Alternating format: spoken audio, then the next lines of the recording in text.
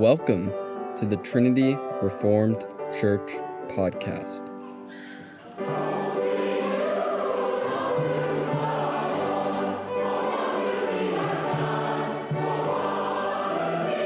Exhortation by Larson Hicks on August 29th, Lord's Day service.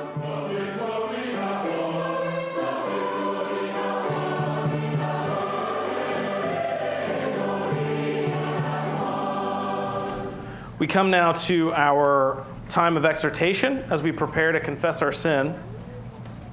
And our exhortation this morning is about growth.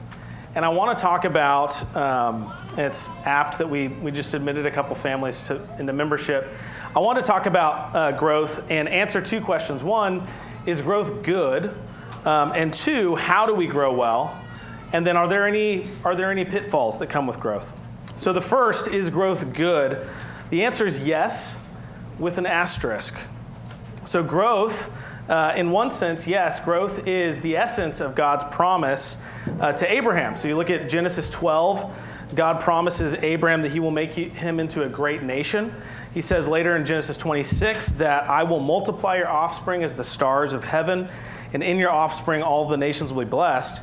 And we also know that growth is an eschatological reality. It's something that is coming. We believe and trust that God is doing something in the world to create, to cover the world in His glory and His name. Every knee will bow, every tongue will confess.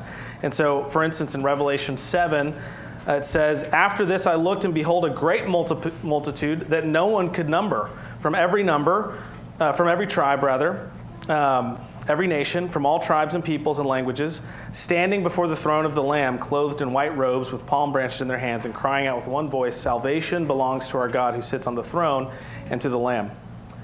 So growth is something that obviously is part of God's game plan for the earth and for His kingdom. But we don't believe that growth is an automatic blessing, right? There are things that grow that we don't want to grow. Obvious example would be something like, you've got a cancerous tumor. You don't want that thing to grow. That's not a good thing, right? We sing in Psalm 92 about sinners growing like weeds. That's not a blessing. That's not a good thing. So not everything growing is good. Growth is not a good in and of itself. And as a church, we are not pursuing growth as an end in and of itself. And so that point is important because it's actually one of the reasons why we planted the church, is that there are a lot of churches who view growth as the only thing to really focus on. It's the primary focus, being attractional and finding ways to get people in the door. And in the process, they slowly abandon the faith, or they abandon biblical worship. And so we want any growth that happens at Trinity to be a direct result of God's blessing on our church, and not the result of some slick marketing strategy of some sort, like let's trick everyone into coming into a room with no air conditioning, and that'll really get them coming.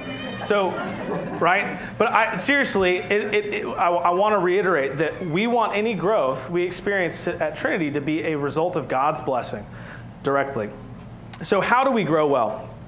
Growth in all organizations, families, but especially we see this in the business world, it always comes with challenges. So scaling success really is kind of the number one challenge that every business in the world struggles with. How do we take this success we're having here, and how do we scale that? The thing to know about the church, though, is that the church is not a business, right? We don't have a CEO, we don't have a board, we don't have salespeople, we don't have operations people. The church is a completely different kind of organization. Ephesians tells us a little bit about this in chapter 4. It says, we are to grow up in every way into Him who is the head, into Christ, from whom the whole body, joined and held together by every joint with which it is equipped, when each part is working properly, makes the body grow so that it builds itself up in love. So the church isn't a business. The church is a body, and in fact, it is the body of Christ. So this is our brilliant growth strategy that Ephesians tells us about. This revolutionary solution to the scalability problem that organizations struggle with. In the church, the solution is we are going to be the body, held together by the Holy Spirit with Christ as our head. And so you need to remember that you are a member of a body. You are not an employee. You are not a customer. You're not a consumer. This is not church is not an entertainer, audience kind of relationship. It's not a consumer producer kind of relationship. You are a member of this body, and it will not grow or thrive if the parts of the body are not functioning. And so I want to encourage you to function as the body. Use your gifts as the body of Christ. Be active in the health and the growth and the well-being of our church. And so I want to point out just really quickly a couple of the growing pains that we will inevitably experience and are experiencing. So one is we're about to relocate to a new building. That's going to be tricky. That's going to cause some pain. Some of us are going to have to drive further.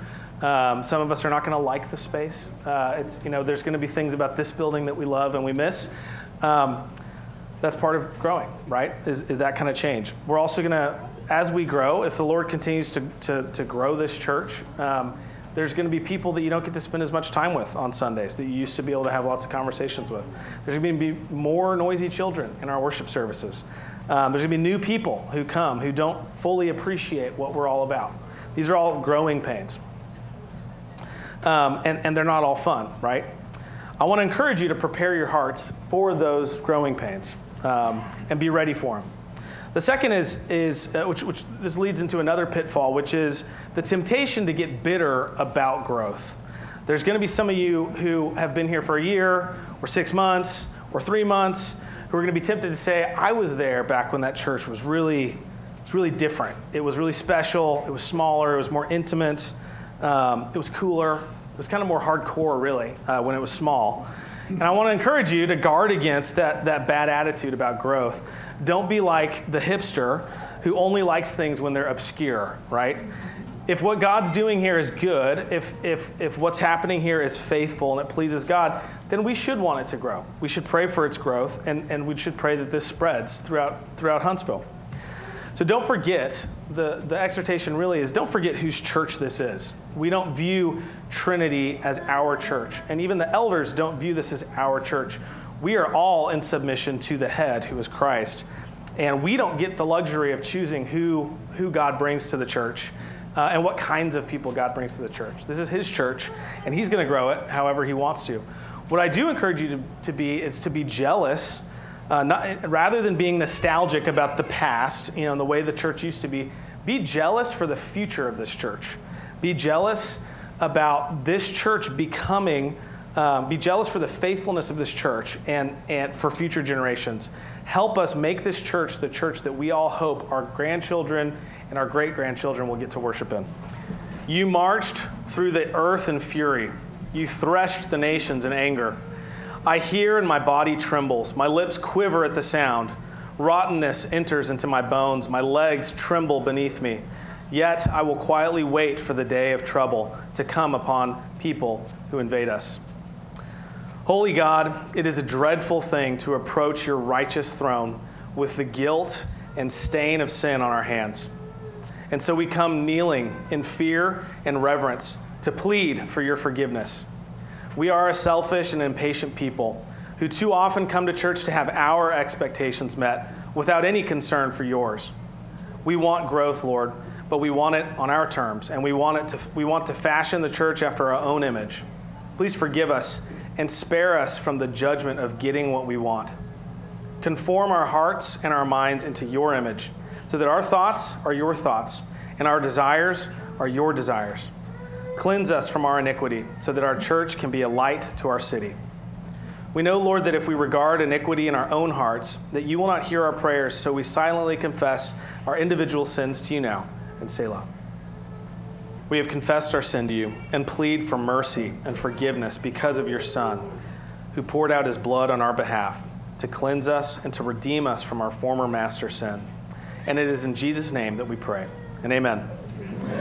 Please rise for the assurance of pardon. In the path of righteousness is life, and in its pathway there is no death.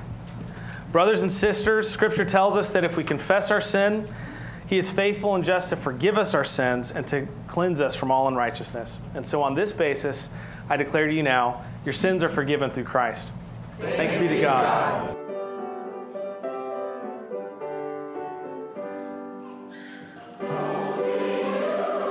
Thanks for listening. If you want to find out more, check out our website at trinityreformedkirk.com. That's trinityreformedkirk.com.